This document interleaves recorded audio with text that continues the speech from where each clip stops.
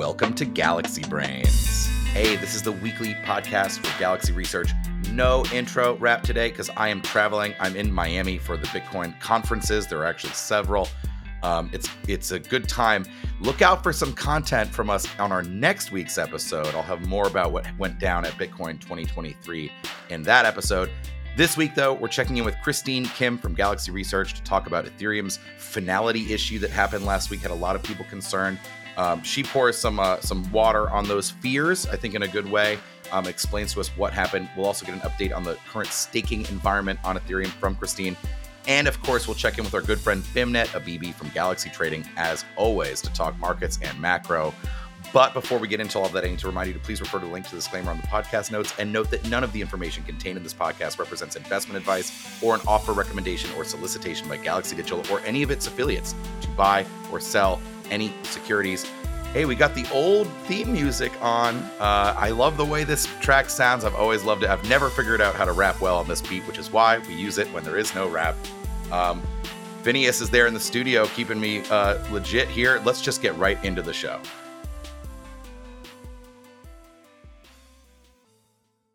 Let's go to our friend Bimnet Abibi from Galaxy Trading. As always, my friend, great to see you. Thanks for having me. So what is going on in markets? I'm a little bit out of the loop here, man. So just bring us up to speed. It's Wednesday, May 17th. Tell us what's going on. Stocks are ripping. S&P broke through, local resistance. NASDAQ is close to trend highs. A lot of the price action, today at least, has been driven by optimism around the debt ceiling. You had, McCarthy and Biden both give press conferences where they indicated that, they're sort of more optimistic outlooks, and the market took that well. On the rate side of things, you've had a pretty meaningful sell-off in rates. That's largely been driven by a lack of sort of pessimism and sort of concerns around the banking system. Financials was the best performing sector today in the S&P, up almost 2.5%. It started with one of the distressed regional banks this morning highlighting that they gained a couple billion in deposits. Obviously, they gained them because they offered competitive rates, but nonetheless, it showed strength and resilience within our banking sector, and that caused price appreciation there. And some of the froth in terms of Fed cuts being taken out of the market. So folks are generally now thinking that things are less bad than before. And more broadly, between debt ceiling and a lack of insane financial stability considerations with banking, that's broadly good for risk assets. And so, I think that's why you're seeing stocks trade well. In addition, you've kind of had a resurgence in the dollar over the past, I want to say week and a half. Euro dollar basically, tested up against, 111 or like 110.80 and rolled over. Same thing with cable. Dollar yen's been, perking back up again. And so, as the concerns around, U.S. growth and financial stability and as you've gotten that rate cut pricing a little bit more manageable, not as pronounced. That's led to a reasonable bid in the dollar, and that makes sense because a lot of FX is driven by front end interest rate differentials. So, big picture, we've had constructive things for stocks, the dollar, and rates have sold off, and then in crypto, it's kind of doing its own thing right now, but I would say the Tether announcement today was insanely meaningful in my view. The announcement being that they are going to use 15% of operating profits and use that to purchase Bitcoin outright. Right now, where things stand, they are the single most profitable business in crypto, making $1.5 billion a quarter. To give people some context, I think MicroStrategy has a market cap around $3.5 billion, right? So literally in a couple of quarters, like 2.5 quarters, Tether could buy all of MicroStrategy, right? That's the magnitude of money they're making, and it's really efficient. Really helpful context. no overhang, and as long as their AUM stays, where it's at, they're going to be printing a lot of money. And God forbid we even put some growth assumptions on their AUM Right. and their interest margins, and then you're really flying. And so, I think where it stands right now, the math gets you to around $200 million a quarter of BTC buy pressure, which is pretty good. And I think that's a constructive headline that can help, Bitcoin in the near term, I would say, kind of, form a base with stocks trading really well and us having come off of, 30, 31K. I definitely think that, you're kind of close to, where I think that this last leg of this sell-off is going to stop. I think initial support is around 24.5, 25. You have some other stuff in between there. And but with stocks trading this well, with Bitcoin taking back 27K today, I think that there's a reasonable chance that, you're kind of bottoming. This near-term sell-off may have run out of legs or something. Yeah, it looks like it's lost a little bit of momentum. Yeah. The Tether announcement is interesting. And gosh, we have to remind our listeners, like, Tether it's a great point you made. They are the biggest business in crypto. Yep. They've just been printing money hand over, not to use no pun intended, but hand over fist with the rise in interest rates. And they rolled almost like, whether coincidentally, out of things like commercial paper and heavily into U.S. debt. Starting about a year ago. Yeah, absolutely. Right as it happened.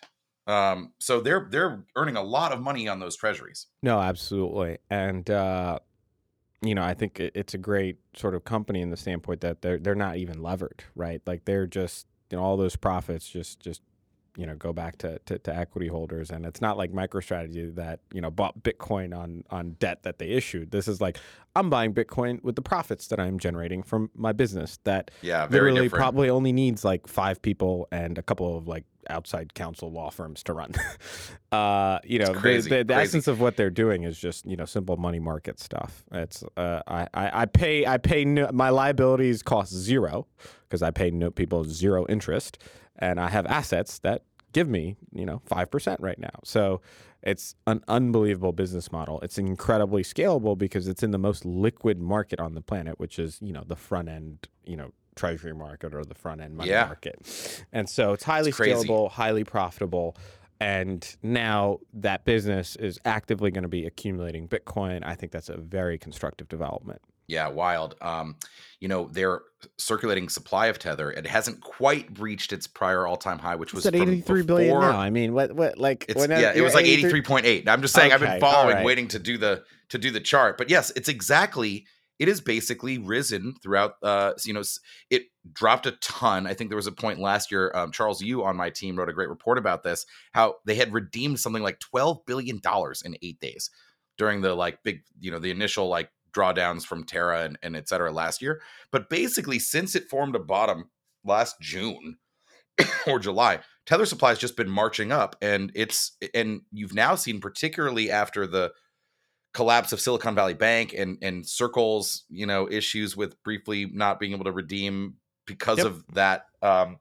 Circle's supply has been declining while Tether's is going up. And it really is this crazy story of, I view it as, what happens when we don't have a clear, pro-America policy agenda for stablecoins in the US. You get companies offshore like Tether that can operate fully unconstrained, and they're taking advantage of that. No, absolutely. I mean, Tether should be a U.S.-based company that's regulated by the U.S. And it's a no-brainer. I mean, stablecoins are incredibly efficient and provide a source of like U.S. debt buying and which we need. Help dollars. Sort of. Don't we need that badly? Haven't global central banks and sovereigns been slowly? It doesn't matter. Slowly though, they've been slowly coming off for years, right? I'll give you an idea. I mean, every time, every day that bills roll off, I think the average T-bill has $80 billion, maybe 120 or 160, and so there's and the entire AUM of Tether is in one T-bill in the U.S. And so yes, it would help if Tether became a $500 billion thing. But when you have a huge balance sheet like the Fed does, and you're talking about, financing, a deficit that's $2 trillion and, national debt that's 32 trillion. So Like, it's just a kicker. It's It's a not, drop in the bucket. Yeah. It's a kicker. It's not going to move the needle, but it's nonetheless positive on that side too. Correct. I guess. Anything else that you're watching in the next week or so? I think high level, the market just got very ahead of itself in terms of cut pricing here in the U.S. I think the risks are a little bit more two-sided. The data that we've seen so far, like unit labor cost, employment cost index, like the labor wage stuff has been really robust. The services inflation has been, pretty robust. You're actually starting to get a reasonable uptick in commodity prices, after a fall over the past couple of months. Like oil is back to $72, and some other commodities are starting to rebound a bit. We've also seen a rebound in rentals. The Adobe price index recently that came out highlighted that, I think for the month of April, groceries were up like a percent. And so there's still a really tight labor market, and there's still inflation, and the 500 basis points of hikes that the Fed has engaged in is barely making a dent, and the U.S. is still 300 basis points away from its inflation target. And the idea, the whole, one of the sort of key things about monetary policy is that you need credibility, not just in the moment, but you need future credibility. Because let's say the front end is really high because the U.S. is keeping overnight rates high. If the world starts to imply that the Fed's going to cut in the back end dramatically, or in 6 months from now or 9 months from now, that is the exact opposite of what the Fed wants. That loosens financial conditions. And so, for the impact of the interest rate rise to actually feed through to the economy, you need to have a market that buys into the idea that we could be higher for longer. And so, you're going to be in a situation where the Fed is basically forced to communicate that strategy, and where they're forced to continually strive to maintain their credibility, right? Think about this. The market started to price in emergency cuts in July after the Fed hiked most recently, right? That is to say that the market's I get it, pal. You just came out on national television and told everybody you're hiking rates, even though our banking system looks like it collapses. We think you are so stupid that you will go the other direction in your next meeting. You'll have to eat those words in just 2 months. That is what the market tried to do. And so it shows you the lack of credibility and the huge amount of uncertainty in the market as well, and also just some of the liquidity that has broken down in this market just because of how violent some of these recent moves have been. And so you've got a Fed that is staring at data that's still really strong, that's dealing with a credibility issue, and maybe a banking crisis at the same time. Again, not a job that I want anything to do with. And so, if monetary policy was just set in advance, 21 million tokens or something, you wouldn't have to worry about this. Who knows? Maybe I'm being silly. Bibnet Abibi from Galaxy Trading, my friend, as always, thank you so much. Pleasure. Anytime. Let's go to our friend Christine Kim from Galaxy Research. Christine, how are you doing? Doing well. How are you, Alex? I'm great. And I was really excited to talk to you this week because of this interesting issue that was happening on Ethereum last week that had some people very worried. I think it turned out to mostly be a non-event, but you're going to explain it to us. It was this, the Ethereum consensus layer unable to reach finality for 2 different sort of hour-long periods, I guess. What happened first, and then I'm going to ask you what it means. Yeah, I mean, during those 2 days, because it happened twice, on Thursday night and I think it was Friday, there was a lot of questions, a lot of activity on Twitter, people kind of freaking out saying that Ethereum broke down, which really was not the case. But yeah, let's break it down. The first thing that I think is useful for understanding what happened is if we understand what finality actually is. So when we say that finality was delayed, we don't mean that people were unable to send transactions on Ethereum. We don't mean that the network was offline for a period when applications weren't running. All of that was still happening, but the checkpoint that the network creates, which is called Finality, where all transactions that have been finalized up until that point are considered to be extremely hard to reverse. So Finality, like the term suggests, it's basically a point where you can consider all transactions up until that point virtually immutable. And this is really helpful for exchanges and rollups because when they're settling very large amounts of value, they want to have confirmation that the transactions won't be reversed. So finality on Mm. Bitcoin is very probabilistic in that it's up to the exchange how many blocks you want to wait. But on proof of stake, it's for Ethereum's proof of stake consensus protocol, it's a pretty clear cut. It's a very clear cut process. After two It's like a epochs. binary state. Yeah. It's either final or it's not. You're right. It's probabilistic with proof of work. Okay, so um, and then what happened then? So the network, the nodes. When we talk about the network not being able to reach finality during these periods, are we saying that the validators couldn't agree on finality, or what happened Yeah. exactly? So two clients, Prism and Teku, are they're not the super majority of clients, but they comprise, I think, roughly maybe around half of all nodes on Ethereum. Those two nodes were having difficulty processing old attestations. So attestations are votes from validators about what the head of the chain is, and every time they were receiving an old attestation, they were basically trying to verify that attestation by replaying chain state. And that's very computationally intensive. Like generating kind of like the entire state of a chain at a certain point back in history Mm-hmm. created a lot of CPU load on these nodes. And so these nodes couldn't process new attestations when validators were trying to progress the chain. Prism and I see. Teku were having difficulty. And so that's why you had a period of delayed finality because these nodes weren't processing their attestations correctly. Luckily, Teku and Prism basically adopted the same solution that Lighthouse, which is another client that also has about 30, if not 40% of popularity among validator node operators. The way that Lighthouse handles those old attestations is if the old attestation doesn't contribute to the fork choice rule, they just drop the attestation. Like they don't replace the state. They don't try and verify that old attestation at all.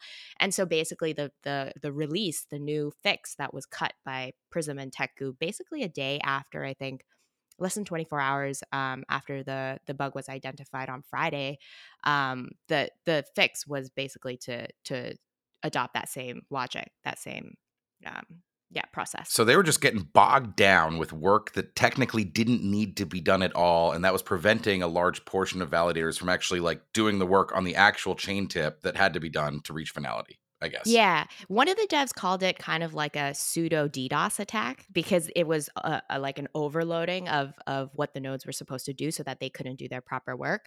Mm-hmm. But the root cause of it, of why these old attestations were running around in the network, some people had assumed or had speculated, was this, an attack? Was this a malicious actor that was, propagating these old attestations? And the more devs are investigating, and they still are, they actually have a call tomorrow. We're recording this on Wednesday of May 17th, but Mm-hmm. there will be a call tomorrow on May 18th. We'll talk more about this. But devs were the more they investigated, they understood that what actually caused these old attestations was likely the Lighthouse client, the way that they reconnect to the network after if they accidentally disconnect from the execution layer, which is the layer on which smart contracts are executed, transactions are executed.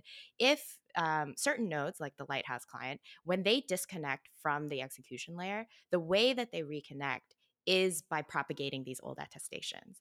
And apparently one of the causes for what was going on was this activity. Lighthouse nodes were disconnected, and when they were reconnecting, they were propagating old attestations. And it's a very uncommon experience, but developers think that that's what caused this to happen. And one of the interesting things that Terrence said on a Bankless podcast today was that, with the amount of people that are on the Beacon chain today, like 600,000 active validators, the test nets that Ethereum has for the Beacon chain are just not large enough to replicate certain Mm-hmm. on-chain events, because testnets are around 400,000 active validators. And second of all, with Shanghai, the influx of new deposits, staked ETH deposits, was also not something that developers had really been able to accurately replay or anticipate on testnets.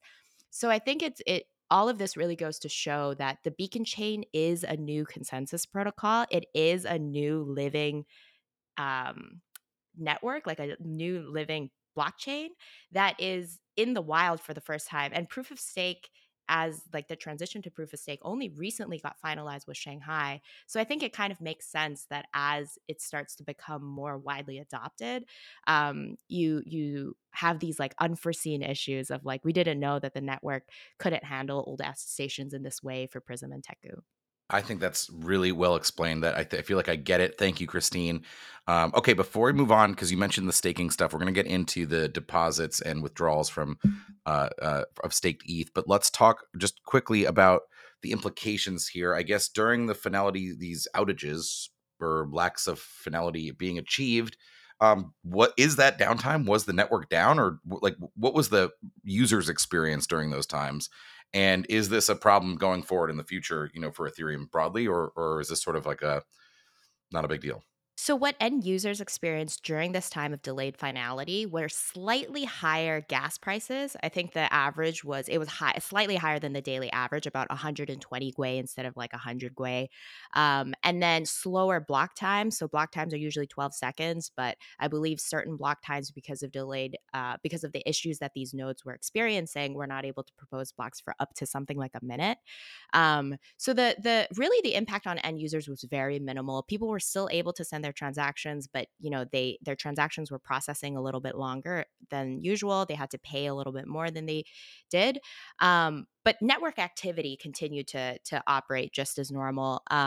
Really, I think the biggest impact was on exchanges and rollups that depend on finality for transactions, in that if an exchange is transferring a large sum of value, they're not going to Mm. want to start to also process transactions on top of that large transfer until they know that first transfer was complete. Yeah, I mean, I guess that's the issue, right? Because when you talk about finality, but I guess it was a short enough amount of time. Theoretically, we're talking about there's a risk that the chain would like roll back to some prior state, so you could like Exactly. get caught, and a double spend of some kind could happen, right? But like, why wasn't that sounds like a big deal to me, right? But like, is it because it was a short amount of time, or because in reality, like could you have double spent during this time and like made use of this as an attack vector, or is that not how it works, basically? So if the exchange had sent that amount of money and then done multiple transactions on top of it, and those transactions got reversed because finality hadn't been confirmed on the network, then the exchange would have to reverse certain transactions on their front end to the users. Like, that would definitely be a problem, I would say, for an exchange. But like, there's no evidence that there was any kind of No. rollback during this period of lack of finality, right? So like, nothing actually did happen. But like, how it theoretically could have, is that what we are being like, is that the issue? But it didn't, though. Like, there was no block that was undone, right? No blocks were Finally they undone. did, and finally they did all become final in that same order that they should have, right? So it Right. was fine. And I Yeah. think that also comes to the point of why we don't think this was done by a malicious actor or nefariously. And the reason why we emphasize, the importance of finality for exchanges and rollups is just to illustrate why we have that Mhm. checkpoint in the first place. And I will say that people who are kind of perpetuating this narrative that Ethereum was down, there was an outage on Ethereum, is kind of over exaggerating exactly how long of a period the delay in finality was. The validators that went offline and actually experienced the inactivity leak, which is this penalty that kicks in when the network sees, a very large majority of validators go offline and the network isn't able to finalize. The network kicks in to penalize validators and try and reach finality. But when that was happening, the validators that went offline on average lost about $1, really. So really, it's built to penalize way more under way bigger circumstances than the minor inactivity leak that happened, is your And the point. It was a minor. Yes, and the penalty Yeah. increases the longer Ethereum is unable to finalize. So the fact that only about like $1 on average per validator got lost, that means that Finality wasn't delayed for such a long period Yeah. of time that the network thought, we're going to have issues with like longer term issues of, say, if it's a 7-day waiting period for a roll up, like an optimistic roll up that has a 7-day fraud proof window, and your network's not able to reach Finality for 7 days, that's another major issue. That's a But big deal. yeah, but Yeah. we didn't get there. It was really like, Right. like a day max. Well, and when you think about it, your point about Bitcoin, I mean, I think most exchanges now do like about a 3 block. They wait about 3 blocks, but the convention used to be to wait 6 blocks before just because if you look at Bitcoin's like orphan block, stale block history, like there hasn't been like a 3 block reorg in a long time, right? But everyone used to wait 6 blocks, which by the way is an hour on average. So it's like ETH, being, not reaching formal finality for an hour, I guess. Wasn't too big. Would have been a big deal if we saw some kind of blocks get unrolled, right? Like in the end, if the chain tip ended up being different than where everyone saw it, that's a literal reorg. There was no reorg, so it was just a slight delay in certainty, I guess. Exactly. A slight delay in certainty. Okay, let's talk about staked ETH. No, I like it. Thank you. I came up with that on the spot. No, you just taught me. I appreciate it. I know our audience does too. Because I didn't know what to make of it, and I don't think a lot of people did. And I like the wording. I'm happy they got to. Yeah, I'm happy they got to the bottom of it. Yeah, because for a couple of days, people couldn't. I mean, not us. I certainly couldn't figure out what was going on. But like devs were unclear as to exactly what happened. Yeah, exactly. I think there was really a period of time when so Preston was on the Bankless podcast was talking about how the last time Preston Van Loon, right? Yes, from the Prism client team. He was talking about how in 2021 Prism was the super majority, as they were like 80%, 90% of the network, and they were unable to produce blocks for some mysterious reason, and they couldn't figure it out for 3 days. So when he heard that mainnet stopped finalizing in like today, basically not today, but like last week, he was very concerned, that it would take days to figure out the root cause. But it sounds like developers have it pretty much mapped out, and we're able to release those fixes less than 24 hours after they identified what was going on. Let's talk about staked ETH. This was a huge topic. I guess now it seems like kind of mundane in a good way. There was after Shanghai Capella went live, there was some outflow, a modest outflow of validators, but that has fully reversed now, correct? And now we're seeing just the validators are just growing. ETH is pouring into stake. Is that what's happening? Tell us what's happening on the staking front. That really is what's happening. I'm shocked myself. I did not expect, such a quick turnaround from the number of full withdrawals and partial withdrawals that we were seeing for deposits to just like completely surpass the amount of both full withdrawals and partial withdrawals combined. On Monday, Lido, the largest staking provider, activated staked ETH withdrawals. They allowed redemptions of their liquid staking token Steth for ETH. And the number of withdrawals that have been happening and the amount has been extremely minimal, except around 90% of what we saw were of Steth being redeemed was from a single entity, Celsius. It appears that Celsius has been is in the process of redeeming their staked ETH from Lido, and that appears to be really the largest entity withdrawing right now. Other than that, we're seeing just large numbers of validators staking into Ethereum through Rocket Pool, through Lido, through Frax, through many different staking pools. So yeah, I would say the biggest withdrawal activity right now is from the Celsius Lido.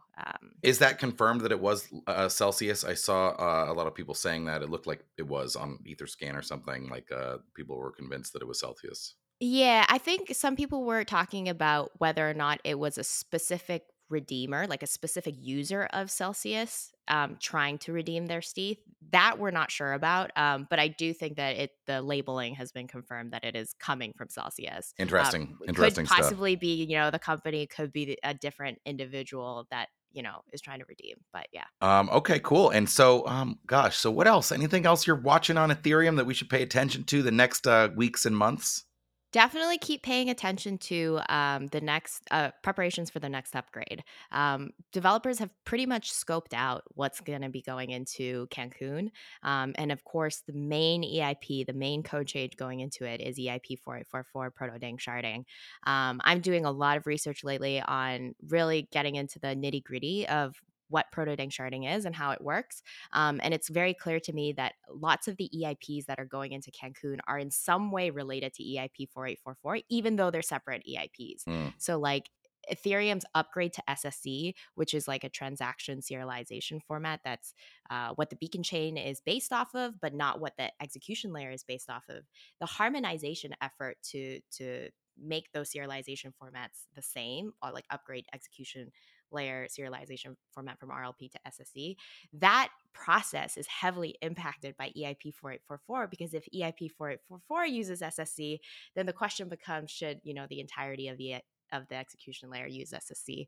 So these kinds of conversations that sound very technical are things that will definitely impact, I guess, like the timeline and also kind of the risks associated with the next upgrade. So I'd say keep an eye out on those efforts. Awesome. Well, I'm excited to see how it goes. The Ethereum, the crypto space now feels so Bitcoin and ETH focused. I do think there are other interesting ecosystems too, but even I'm out and about here in Miami and this week, and there's so much discussion, like with the emergence of ordinals and a lot of people coming back to try to build things. I was at an event called PlebFi, which is like a Bitcoin hacker builder conference. And now sort of like maybe on the backs of ordinals and inscriptions and sort of the developer interest that is driving, now there's all of a sudden feels like there's some more momentum for the other Bitcoin upgrades, check template verify, any prev out, op vault, something like this, which something along those, or at least an opcode necessary to do rollups on Bitcoin. More people are talking about that too. Really feels like it's sort of a Bitcoin, and not that they're talking about Ethereum here much at the Bitcoin conferences, but that it's these are the questions. It's rollups, it's applications, and I know there's people building on other ecosystems as well, but I feel like just in this macro environment, like, you can't, I even myself find it hard to go further down the crypto risk curve and rabbit hole than ETH. It starts to be like, I feel like I'm thinking about Bitcoin, ETH, like dollars, gold, and rates like this year. It doesn't feel like a long tail. I mean, this is, I guess, why it's a builder's market, not a it's a bear market builder vibe at this point. If you're beyond all the investors and people I'm talking to are basically like not really doing much beyond Bitcoin and ETH at this point, I guess is what I'm trying to get to. Both very exciting ecosystems though. Yeah. And I will say there's plenty of still lots of shitcoinery happening on top of Bitcoin and Ethereum though. Like, even though you don't go beyond Ethereum and Bitcoin, there's still a lot, plenty of stuff happening in there. Yeah. Plenty of stuff happening on those two as well. Totally. Well, it's great conversation as always. Our friend Christine Kim from Galaxy Research. Thanks for joining us today. Thanks, Alex. Thank you for listening to Galaxy Brains this week. As always, thanks to our friend Christine Kim and Bimnet Abibi from Galaxy for their insights. And like I said at the top of the show, remember, next week we're going to have some great content from Bitcoin 2023.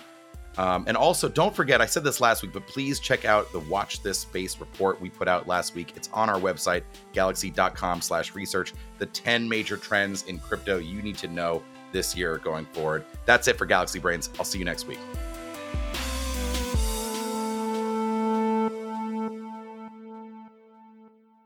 Thanks for listening to Galaxy Brains, the weekly podcast from Galaxy Research. If you enjoy the show, please like, rate, review, and subscribe wherever you get your podcasts. To follow Galaxy Research, sign up for our weekly newsletter at gdr.email, read our content at galaxy.com/research, and follow us on Twitter at GLXYResearch. See you next week.